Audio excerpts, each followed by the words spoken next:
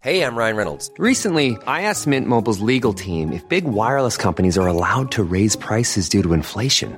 They said yes. And then when I asked if raising prices technically violates those onerous 2-year contracts, they said, "What the are you talking about, you insane Hollywood ass?" So to recap, we're cutting the price of Mint Unlimited from $30 a month to just $15 a month. Give it a try at mintmobile.com/switch. $45 up front for 3 months plus taxes and fees. Promo rate for new customers for limited time. Unlimited more than 40 gigabytes per month. Slows full terms at mintmobile.com.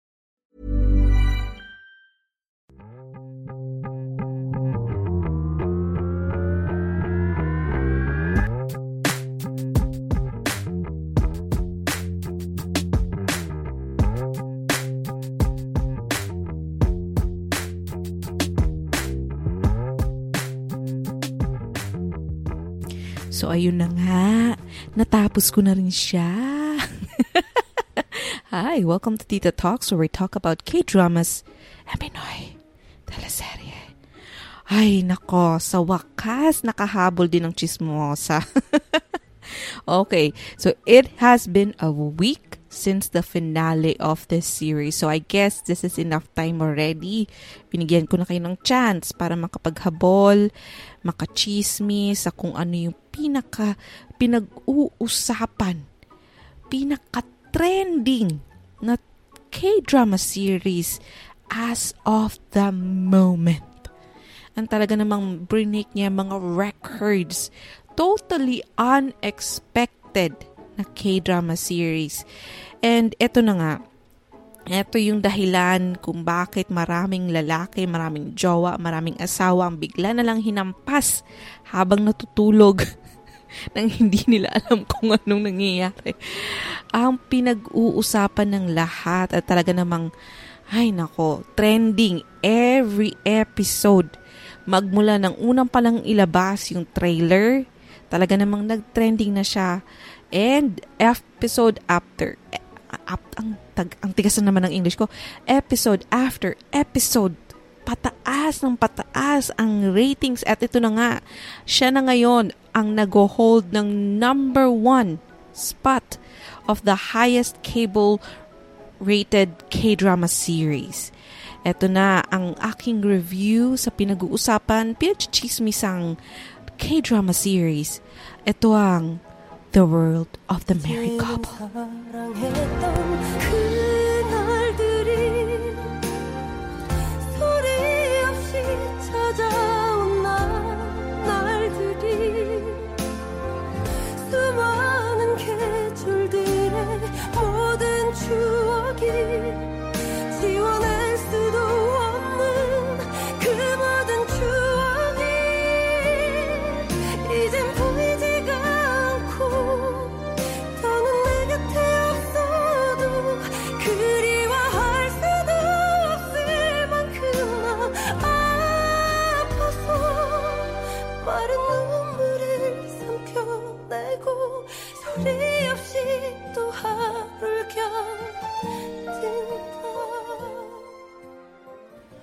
Wow, ibang klase din talaga yung feels, yung tama ng song na yan. That was the song, The Days I Love, na kinanta ng isa sa mga paborito ko talaga to na OST singer, si Baek Ji-young. And I'm really happy na naka-bounce back na siya.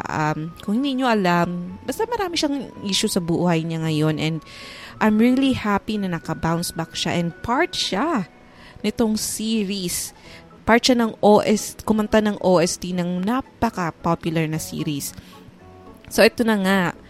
Ito na ang series na The World of the Married Couple. Hindi ko alam kung may The World of the Married Couple or The World of the Married Couple. Anyway, yun na yun. Alam na natin kung anong tinutukoy doon. So, kung hindi mo pa alam kung ano itong series na to, eto na naman po ako, magpapaka-Wikipedia na naman ako. So anyway, this is a series that was actually based on another hit drama series sa BBC One, so sa UK, I guess. Ko alam kung saan. But anyway, it's based on the series Dr. Foster, which basically parang ganun din yung kwento niya. It's a kabit serye na World of the Married People, blah, blah, blah. But it's actually a little bit different. Kung babasahin mo yung Dr. Foster, medyo nakafocus talaga siya sa iisang tao. Parang central lead, parang ganun. Parang meron siyang main role. Ganun. Siya yung si Dr. Foster. Charot. Hindi ko alam hindi ko maalala yung name ng bida. Basta anyway, yun nga. So, it was based on that. Tapos, binigyan natin siya.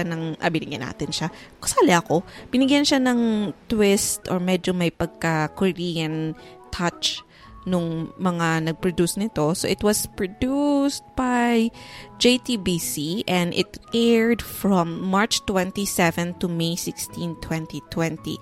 Now, initially, nung nilabas nila yung trailer para sa series na to, honestly, hindi talaga ako na-intriga.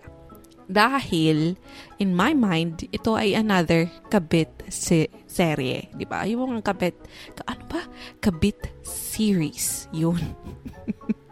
Pasensya nyo na, nagbubulol-bululan na naman ako. Anyway, so yun.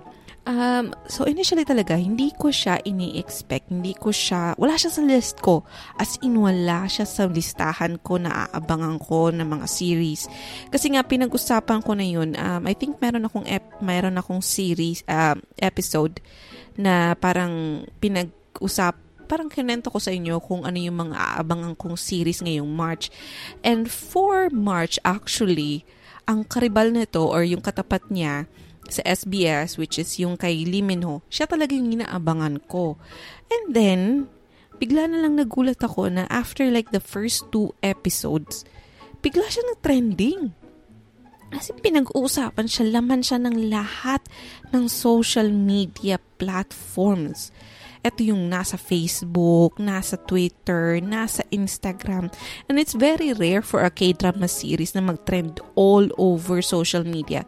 Normally, kapag ang isang K-drama series ay maganda, either mag-trend siya sa Twitter or sa Instagram, pero hindi siya yung all 3. Talagang lahat puro, yun yung pinag-uusapan.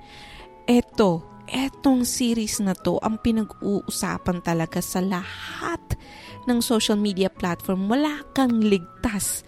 Kaya nga naawa talaga ako sa mga asawa na natutulog ng mahimbing tas bigla na lang sinapak ng mga asawa nila o jowa nila dahil nga nanonood ng The World of the Married Couple. So anyway, before you watch the series, kung hindi mo pa napapanood, I would like to remind you that the series actually contains a lot of triggering, quote-unquote, triggering scenes. So, kung unang-una, kung medyo may mataas yung anxiety mo dahil yung partner mo or yung jowa mo or yung asawa mo ay nagloko na before, this is a series na kailangan mong iwasan. Or kung talaga namang, yung parang may anxiety ka lang talaga pagdating sa may trust issues, kumbaga, iwasan mo tong series na to. This will not help you at all. I mean, meron siyang mga magandang sides ng story, may magandang point of view, pero parang sa akin, mas marami yung cons niya kaysa sa pros. Pros? Pros? Ay, Diyos ko, Lord. Ano na ba tong utak ko? Pasensya na. Anyway, mas marami siya talagang mga negative kesa sa positive. If, yun, safe ako dun safe. Mas marami siyang, ayun nga, ba't ka ito pinupur? Anyway, so yun.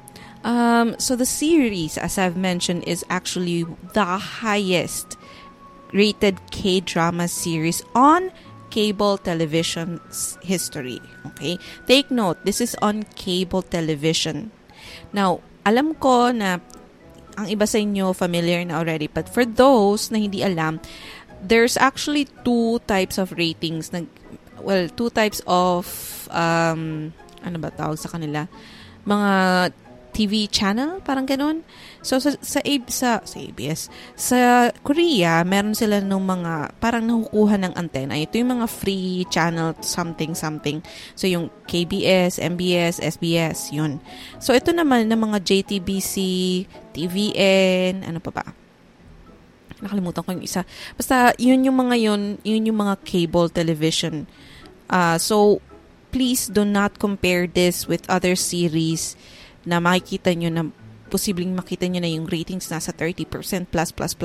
Kasi ang iba doon, doon sa mga free channel. Ito naman is on the Korean television series.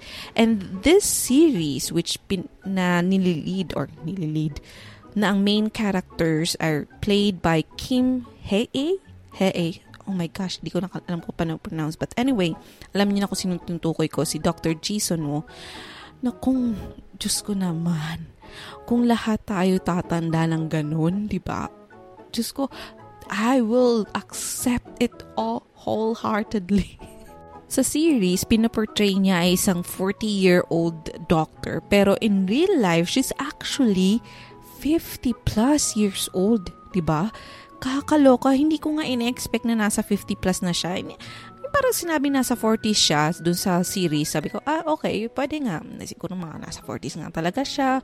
Or bakal mga mid-40s, mga ganun. Yun yung mga max ko na, mid-40s. Pero, kaloka si ate. Ang ganda, ang ganda ng kutis. Yung parang ang skin niya talaga. Oh my God. Anyway, nakakahinga. Kung di ba lahat ng kababaihan tumanda ng ganong kaganda. Di ba? Diyos ko, goodbye na sa mga skincare routine. Panggastos lang yan ubus lang yung pera natin. But anyway, alongside Kim Hae ata, I don't know. The other main character is played by Park Hae-jun. Piniportray naman niya dito si Lee Tae-oh, ang nuknuka ng kate.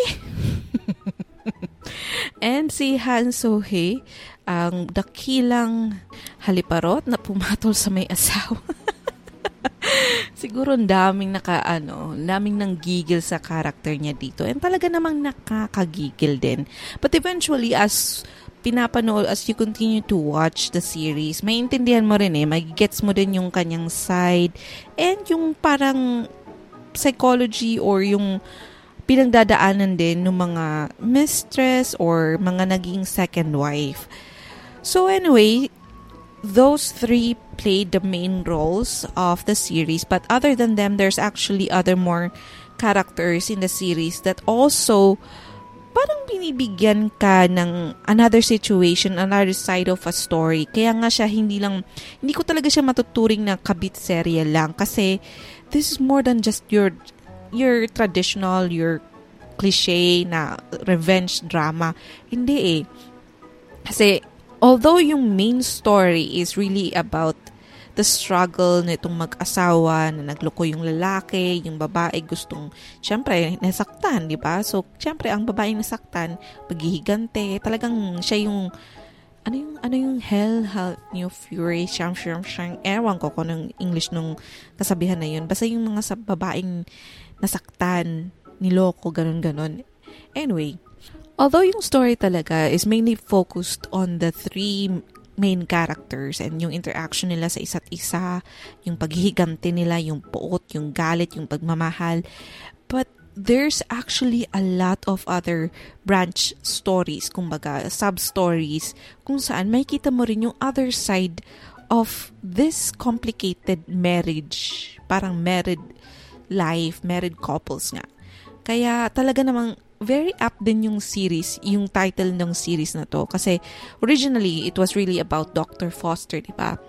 But nung ginawa na siya ng Korean version, it was turned into the world of the married couple. Kasi hindi lang talaga siya nag-focus kay Dr. Foster or kumbaga sa bidang babae. The focus was distributed to a lot of different stages, different stages ng panloloko, ng pagmamahal. And yun talaga yung gustong-gusto ko dito sa series na to. It's unpredictable Kasi sa dinami-dami ng mga kabit-serye na napanood na natin na talagang kinasawaan na rin natin. Etong series na to, hindi siya nag-focus sa labanan ng legal wife versus the kabit or the mistress. Tapos yung lalaki, medyo parang anga-anga, pasway, parang ano lang, parang kung bagang siya lang yung palaging hello, pero yung dalawang babae, sila talaga yung focus, yung pag-aaway nila, yung paghihiganti nila sa isa't isa. Eto hindi eh. Lahat may galit, lahat may puot, lahat may pagmamahal. And that's what I love about this series. Ito talaga yung nagdala sa akin. Hindi ko gusto yung hindi na ako na masyado na parang nabonggahan or na-attract doon sa paghihigante ni Dr. Jason Woo doon sa asawa niyang Haliparot at saka sa babae niya, di ba? Hindi, napanood na natin yan eh. Marami ng series na gumawa niyan. Yung nagustuhan ko talaga dito is yung part na lumaban din si Lee Tae-oh. Lumaban din siya as in talagang meron din siyang story kung paano siya naghigante, kung paano rin siya gumawa ng mga plano para makabawi dun sa asawa niya.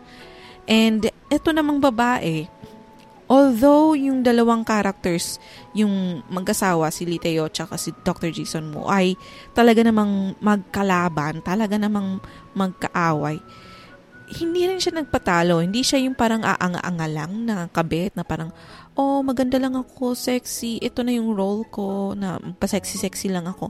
Hindi. Meron din siya. Meron din siyang kwento na talaga namang ikaw, kung nasa position ka rin niya, kung ikaw ay nasa role din ng second mom, stepmom, or parang ganun, marirealize mo din na pareho pala kami ng pinagdadaanan. Kaya nga medyo triggering to eh. So, hindi ko siya maire-recommend sa mga taong may pinagdadaanan sa buhay, especially pagdating sa mga relasyon, sa pamilya, sa asawa. Kasi masyado siyang nakaka-depress. Aminin ko sa inyo, na-depress talaga ako nung sa dulo na kasi talagang parang ang gulo. Ang gulo nang nangyari sa buhay nila. And yung gulong yun, alam mo na totoo talagang nangyayari yung sa totoong buhay. Hindi siya yung katulad ng mga kabitserye na may sumasabog na mga van, kidnapan, tapos yung mga parang pinagpalit yung mga anak, yung anak pinagmukhang patay, tapos buhay naman, parang ganun. Na alam mo naman, Diyos ko Lord naman, hindi naman talaga gaabot ng ganun. Ito talaga, ito yung typical na nangyayari, na may gantihan talaga yung mga mag-asawa, pero hindi siya yung extreme na OA, na hindi na talaga realistic. Kaya nga, yun nga, paulit-ulit ko na lang sinasabi, medyo triggering talaga to. Lalo na sa mga, yun nga, may pinagdadaanan sa buhay mag-asawa nila, wag nyo nang panoorin. Diyos ko Lord, wag na. Although may mga lessons kayong makukuha dito, pero siguro, naiyak na kayo, nag-iikot, parang nagba-backflip na kayo sa hagdan. Backflips. Ano pagsasabi ko? Anyway, yun nga, parang mas marami kayong mas maraming negative na makukuha kesa sa positive. Kaya, iwasan nyo muna. But anyway, for those na wala naman, ay nako, eto talaga yung series na sinasabi ko sa iyo. Eto yung tumaas ng level ng mga kabit-serye. Actually, hindi ko nga talaga siya gustong sabihin ng kabit-serye eh. Kasi nga, hindi nga lang talaga siya nag-focus sa pagiging yung mga kabit. More than that, ang kwentong to. And yun, hindi naman nakapagtataka na yung series na to ay ay talagang break yung mga records, record after record, the highest rated K-drama on cable history.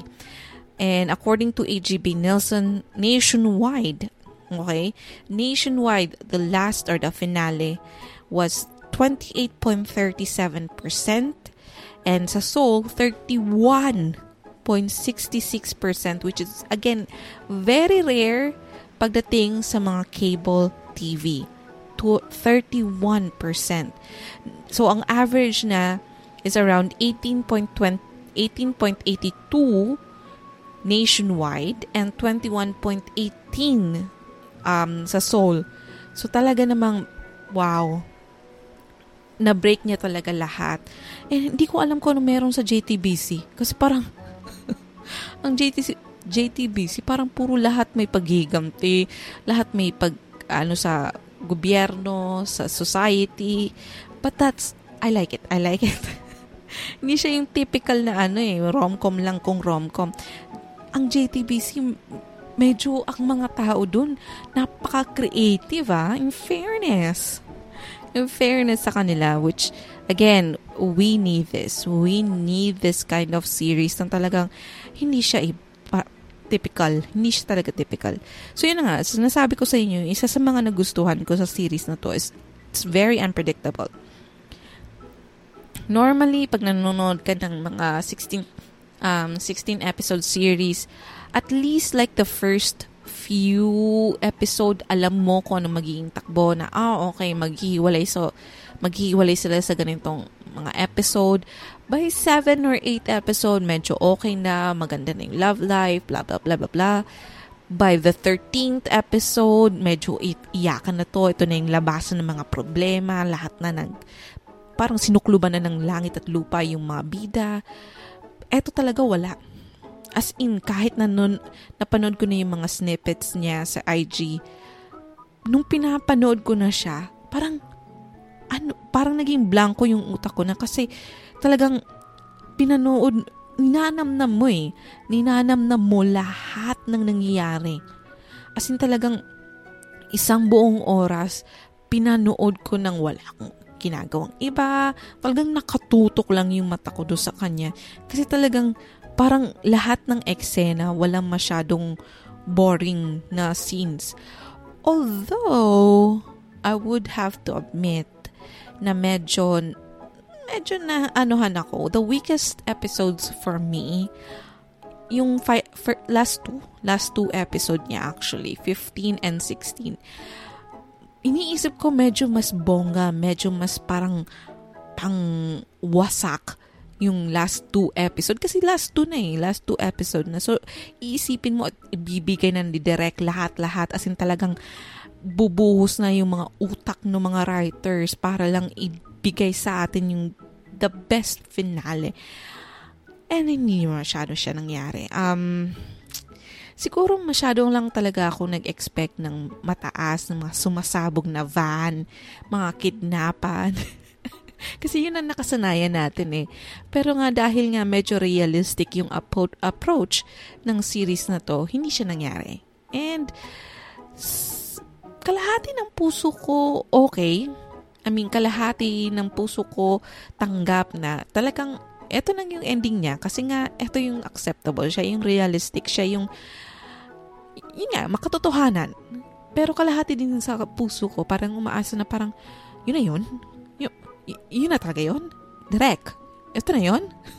Parang ganun. Ay, yun lang talaga yung naging problema ko sa kanya, yung last 2 episode.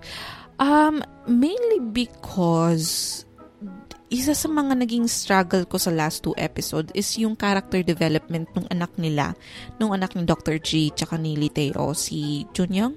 Tama ba? Basta yung anak nila, si Bebe Boy. Paano ko ba sabihin sa inyo?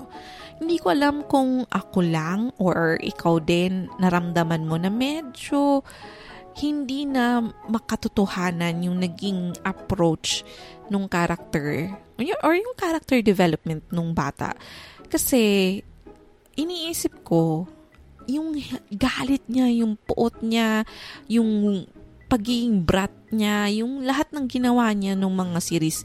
Siguro yung mga first 14 episode, okay, naintindihan ko na medyo talagang napariwara yung buhay ng bata kasi yun nga, yung magulang niya, naguguluhan siya sa kung anong nangyayari, hindi niya alam kung sinong papanigan niya, kung kailang, gusto niyang panigan yung nanay niya pero at the same time, mahal din niya yung tatay niya. Pero parang ayaw niyang pakita sa nanay niya na namimiss niya yung tatay niya kasi nga sinaktan nung papa niya yung nanay niya. So, medyo naintindihan ko pa yon. Nung first 14 episodes, okay, nagets ko pa yon. Pero nung mga last 2 episode na, tapos parang yung, siguro hindi lang talaga siya pumasok sa utak ko. Baka pwede mong i-explain sa akin sa Twitter. Pwede mong bigyan ako ng lecture. I-message mo ako or i-tweet mo ako. Kung explain mo sa akin kung bakit ganun yung ginawa nilang reaction ng bata sa nangyari. Kasi di ba nung last episode, inaayos na ng lahat. So parang yung nanay, si Dr. G, although syempre gusto niya na, yun nga, nakuha niya na yung gusto niya na parang ipamukha dun sa mistress na hindi naman talaga siya mahal nung lalaki kung hindi naghanap lang ito ng substitute na parang ganun. And at the same time, parang gusto niya rin yung lalaki na tantanan siya or whatever. Pero nung, di ba nang nagkaayos na, nung parang medyo okay na si Liteo, yung bata, iba yung naging reaction eh. Iba yung parang, bakit hindi niya parang hindi niya na-accept na maging okay na yung magulang niya. Siyempre, hindi open naman yung dalawa na hindi sila yung maging magkatuluyan na ulit. Pero yung okay sila, parang nag-iba yung ugali ng bata na, di ba nawala pa nga siya ng 1 year. 1 taon. Doon ako naloka na parang 1 taon. 1 taon. Tapos pagbalik ng bata, yung damit niya, yun pa rin. So, iniisip ko, yung damit niya nung nawala siya, pagbalik niya, ganun pa rin. Ano to? Pumasok sa ibang dimension. Pumasok dun sa, parallel universe ni Limin. Kasi, di ba, 1 taon na nawala. Tapos, anyway, yun nga, yun lang siguro talaga yung naging struggle ko dito, na medyo naging off sa akin yung naging character nung bata. Na parang, kumbaga hindi ko na nagigets sa dulo, nung hindi ko na nagigets kung saan yung nanggaling yung gagalit niya, yung, di ba, parang mahal naman niya yung tatay niya. Okay sana na magkabati yung dalawa, pero matindi yung pinaghuhugutan niya. But anyway, yun lang yun naman yung medyo struggle ko doon. Ano pa ba? Wala na akong masyadong naging struggle. Pagdating naman sa OST, yung OST, maganda siya. Kaya lang, hindi nga lang siya masyadong na-play all throughout the series. Which, for me, is a failure. Kasi, ang gaganda ng songs eh. Napakinggan niyo na ba? Napakinggan mo? Diba? Katulad nung pina-play ko sa inyo kanina, yung, The Day I Love, ewan ko, nakalimutan ko yung title, ni Baek Ji-young. Diba? Ang ganda nun. Kaya lang, hindi siya masyadong na-play all throughout the series. Although there were moments na pwede sanang isingin or instrumental, pero wala eh. More of yung parang mga instrumental songs na pang suspense ang play nila. So, for me, medyo nang hinayang ako kasi mukha namang pinag-isipan yung series, yung mga OST. Mukhang pinaghirapan naman kasi ang ganda eh. Ganda ng mga songs. And, yun. Wala siyang masyadong, hindi siya nag-stick sa utak ko. So, kung ikaw nanonood ng series, tapos, ang mga songs or OSTs ay piniplay or, kumbaga, tinatahi sa mga eksena, magsistick din sa'yo yung kanta eh. Magsistick sa'yo, tapos hahanapin mo sa Spotify, da-download mo, papakinggan mo, isasama mo sa playlist mo.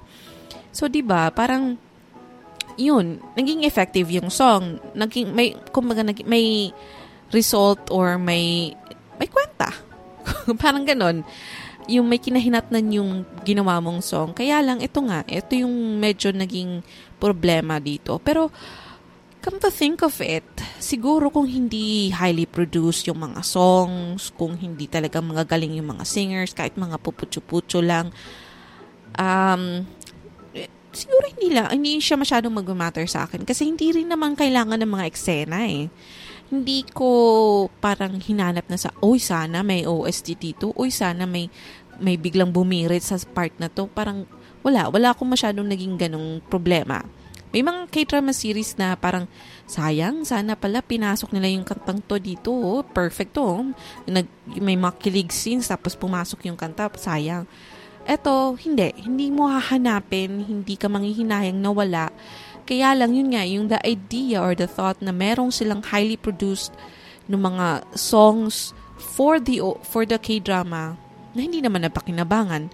So ngayon, walang nakaalala sa songs na yun, hindi masyadong nag-retain sa tao.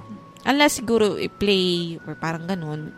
Pero yung hanapin mismo ng mga nakapanood ng series. Kasi for me, yun eh.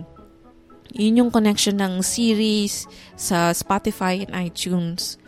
So, yun. Kung magpo-produce ka rin lang naman na may mga bigating singers, make sure na napakinggan talaga. Parang tumatak talaga sa mga eksena, sinama sa mga bigatin na eksena para tumatak sa mga tao, di ba?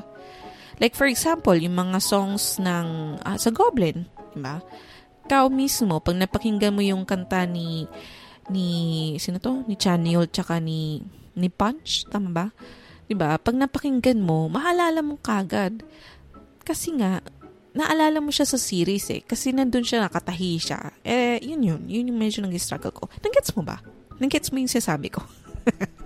Hindi ko alam kung ako lang talaga to na medyo ano talaga ako sa OST eh. Mahal na mahal ko yung mga OST. Hindi ko alam kung bakit. So anyway, ano pa ba? So yun, ano pa ba yung mga sasabi ko dito sa series na to? Basta, gusto ko lang talaga yung kwento niya kasi it's a common story. Parang yung main story niya, it's very common. Lalaki ng loko, nahuli ng asawa. Siyempre, yung asawa hindi pa patalo, nasaktan, so maghihigante. Pero yung mismo mga characters na sa series na to, iba eh. Iba siya sa mga characters na nakasanayan na natin. Yun nga, kagaya nga ng sinasabi ko sa inyo, yung bidang lalaki dito, yung lalaking nagkabit, yung lalaking nagkasala, ng loko, hindi siya yung mga typical na iiyak-iyak, gulong-gulo, hindi alam ko anong ginawa niya, sising-sisi. Hindi eh. Palaban din siya eh. So, talagang iba din ang atake kasi talagang lalo kang manggigigil. Lalo kang maiinis sa kanya. At the same time, maiintindihan mo din siya sa mga ibang eksena. Lalo na nung sa dulo na nang talagang walang-wala na siya. As in, walang siyang pera, wala siyang connection, wala siyang kahit na ano. Yun. Parang naiintindihan mo, nag-gets mo yun. Pero at the same time, basta iba yung atake nila sa characters. Tapos yung mga iba pang stories dito, like yung story naman nung mag-asawang si Manbok Pokpok. Hindi ko alam kung si Yerem. Ay nako, yung mag-asawang yun. Alam mo, ito yung palagi kong sinasabi. I think to mention ko na ito sa napakarami kong episodes na in the past. Ako din katulad ni Yerem kung mag-isip. Yerem ba? Tama ba? Diba? Yerem yun eh. Nakalimutan ko na naman. Yerem, yun, tama. Kasi 'di ba yung series na yung story naman ni Yerem, sila yung mag-asawa naman na walang anak, yung asawa nagloloko.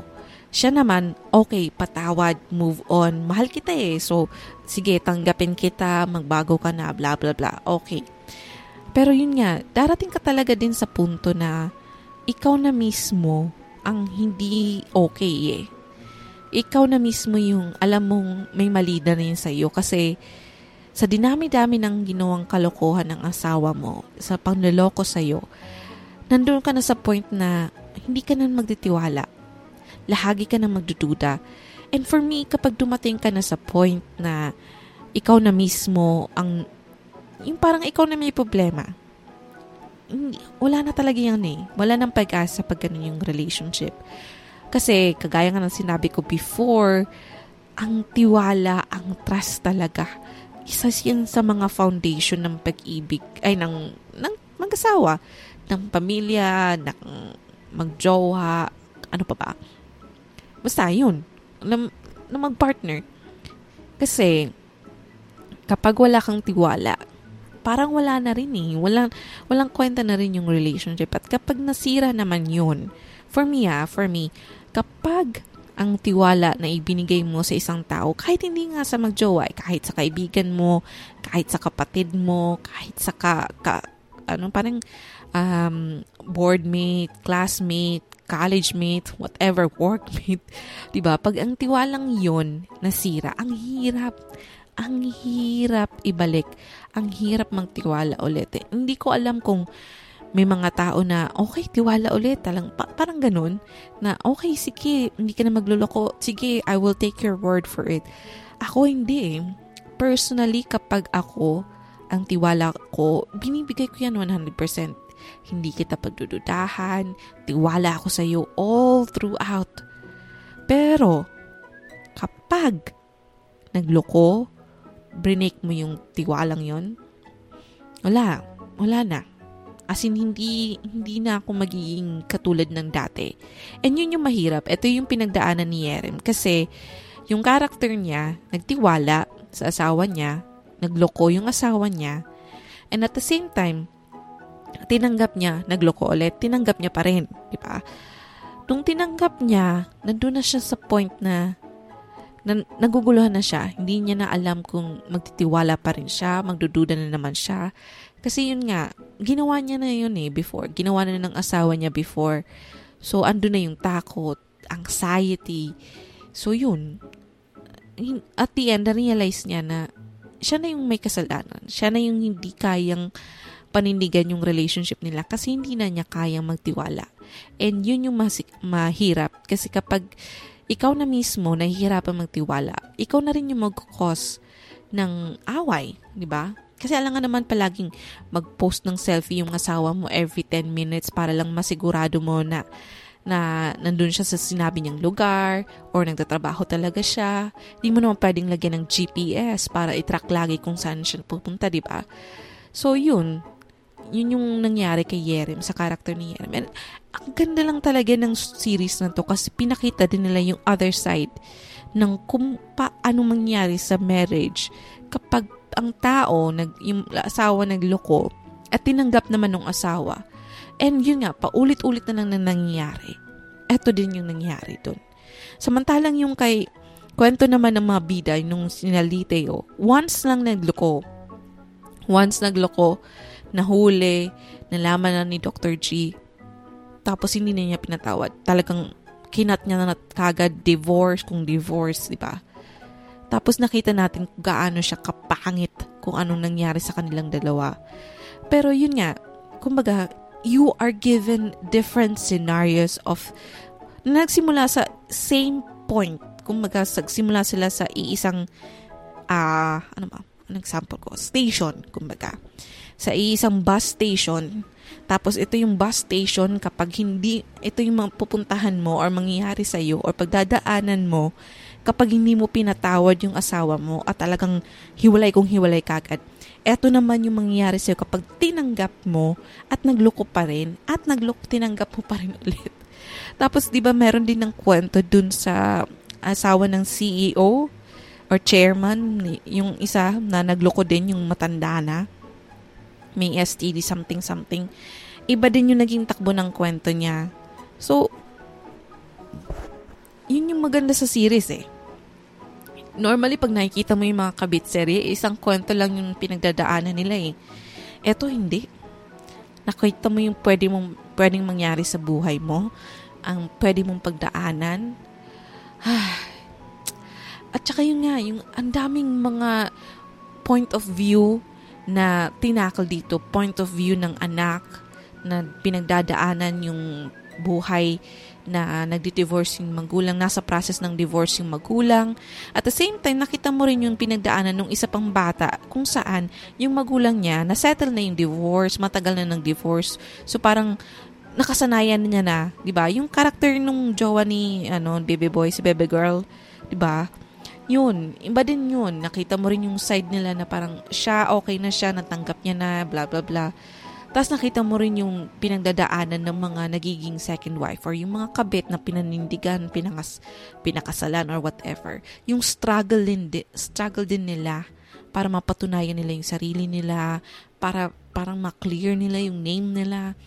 Iba din. At saka at the same time, nakita mo rin yung takbo ng utak ng mga kalalakihan. Hindi lang to talaga naging focus sa mga kababaihan. Although, yung poster, yung bidang babae, pero hindi. Hindi lang siya nag-focus sa kung ano yung mga point of view ng kababaihan. Nandun din yung usapan ni Liteo tsaka ni Manbok Pokpok, di ba? Yung usapan nila sa mga asawa nila, sa mga pinagdaanan nila. Kasi pareho sila ng pinagdaanan, pareho silang nagloko, di ba? Ay, yun lang. Yun, talaga, yun yung mga nagustuhan ko sa series na to. At saka nagustuhan ko rin yung character ni Dr. Kim. Sino dito nang hinayang? Kasi nanghihinayang talaga ako sa hindi natuloy na love story nila. Ay, nako, si Baby Boy kasi ayaw kay Dr. Kim. yung pala. Oh my God, nakalimutan ko. Yung kwento din nung magjowa, yung sina Minyes, ano, pangalan nun ni ate? Min Yun So, diba? Tsaka yung jowa niyang, abuser. Ay, nako. Iba din. Nakita mo rin yung kwento nung kung paano yung mga babae na patuloy pa rin na nakikipagrelasyon sa mga abusive na boyfriend or asawa. Kasi at the same time, nakita mo yung perspective na sila kasi yung mga mahal pa rin nila kaya poprotektahan pa rin nila na kahit papano, yun yung parang talagang yung moment na parang sinabi niya na, di ba yung sa police station na parang nung nakita niya ni Min Yun So, tama ba ako? Na prinotektahan pa rin ni Dr. G si Lee Tae-ho kahit na alam niyang posible ngang pinatay ni Lee Tae-ho yung jowa.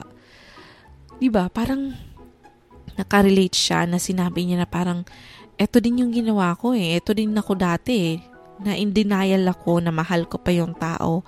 Kaya kahit anong kahit na anong pang-aabuso, pinoprotektahan ko pa rin kasi nga, hindi siya in denial. Sabi ko, yung mahal pa rin niya, hindi siya in denial. Mahal pa rin niya na kahit na in denial siya sa situation nila. Yun pala yung gusto ko sabihin. In denial siya sa situation niya na kung saan binubugbog na nga siya, na hindi siya tinatrato ng mabuti, siya pa rin yung tatanggol kasi nga mahal niya. Sinasabi niya noon na hindi naman siya ganyan talaga pag wala lang siyang pera, hindi naman siya masamang tao, blah blah blah. So yun, another side of the story. Ang daming perspective na pinapakita dito sa series na to. And yun talaga yung kinatuwa ko. Kasi hindi ka lang nakafocus sa kabit na sa kwento nung tatlo ni Dakyong, ni Lee Tae-ho, tsaka ni Ji Sun-woo. Hindi ka lang nakafocus sa kanila lahat ng kwento may pwede kang makarelate. Yun nga yung paulit-ulit ko na lang sinasabi, sa sobrang nakaka-relate, makaka-trigger talaga to. Nakaka-trigger siya ng marami siyang scenes, and yun nga, medyo problematic din yung ibang scenes dito kasi yung naging controversy ata niya diba? Yung may scene sa episode 8, although I love that yung camera nasa point of view ng attacker. In fairness, art-wise, ang galing. Pagdating sa art, medyo talagang level up, talagang kakaiba. It's one of those na very rare na gawin sa K-drama series. However, yun nga, triggering talaga siya. Talagang nakakabalik siya ng mga bad memories. So again, please be careful if you are or had experienced similar situations in the past, either related sa rape or attacks or domestic abuse, please skip nyo na kasi it's not worth it. It's not worth it na kahit na pinag-uusapan siya, kahit magandang series siya, pero kung it brings back the bad memories in the past, wag na. Manood ka na lang ng ibang series. Manood ka na lang ng mga K-drama series in the past, which yun yung ginawa ko kasi na-depressed talaga ako sa ending. Kasi yung ending niya, hindi siya yung Filipino type of ending again. It wasn't the happy ending, happy lahat, contented ang lahat, na kahit medyo naghihika o si Lee Tae-ho, medyo okay na yung buhay niya. Hindi, medyo nakakalungkot yung nangyari sa kanya. And yun, medyo nabitin din ako sa kwento ni Dr. G, sa love life niya, sa anak niyang nawala ng 1 taon na hindi natin alam kung paano nangyari. Pero yun, I guess it's an okay ending to it. Yun nga lang, talagang nakaka-depress siya, kaya nanood ulit po ako ng iba pa mga K-drama series. But anyway, that's it. I think yun, na-cover ko na lahat. It's one of, again, the highest rated K-drama series. It's fun to watch. Again, medyo may pagka disclaimer lang na hindi talaga siya pwede sa mga taong may pinagdadaanan sa buhay. At kung ang mga jowa nyo ay nagbabalak nito manood at alam nyo medyo may pagka-praning-ning-ning-ning, huwag nyo nang panoorin. Bigyan nyo na lang ng kung ano pang ibang K-drama series. Huwag na to. Kung ayaw nyo mahampas habang natutulog. Anyway, that's it for me. Again, if you have any questions, suggestions, comments, violent reactions, I have my Twitter available. It's @TalksTita. Feel free to get in touch, DM, tweet me. And yeah, that's it. Good night, kids. I love you, Bruno Mars.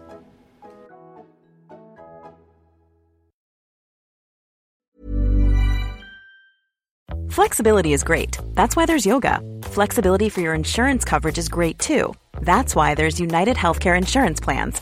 Underwritten by Golden Rule Insurance Company, United Healthcare Insurance Plans offer flexible, budget-friendly coverage for medical, vision, dental, and more. One of these plans may be right for you if you're, say, between jobs, coming off your parents' plan, turning a side hustle into a full hustle, or even missed open enrollment. Want more flexibility? Find out more about United Healthcare Insurance Plans at uh1.com.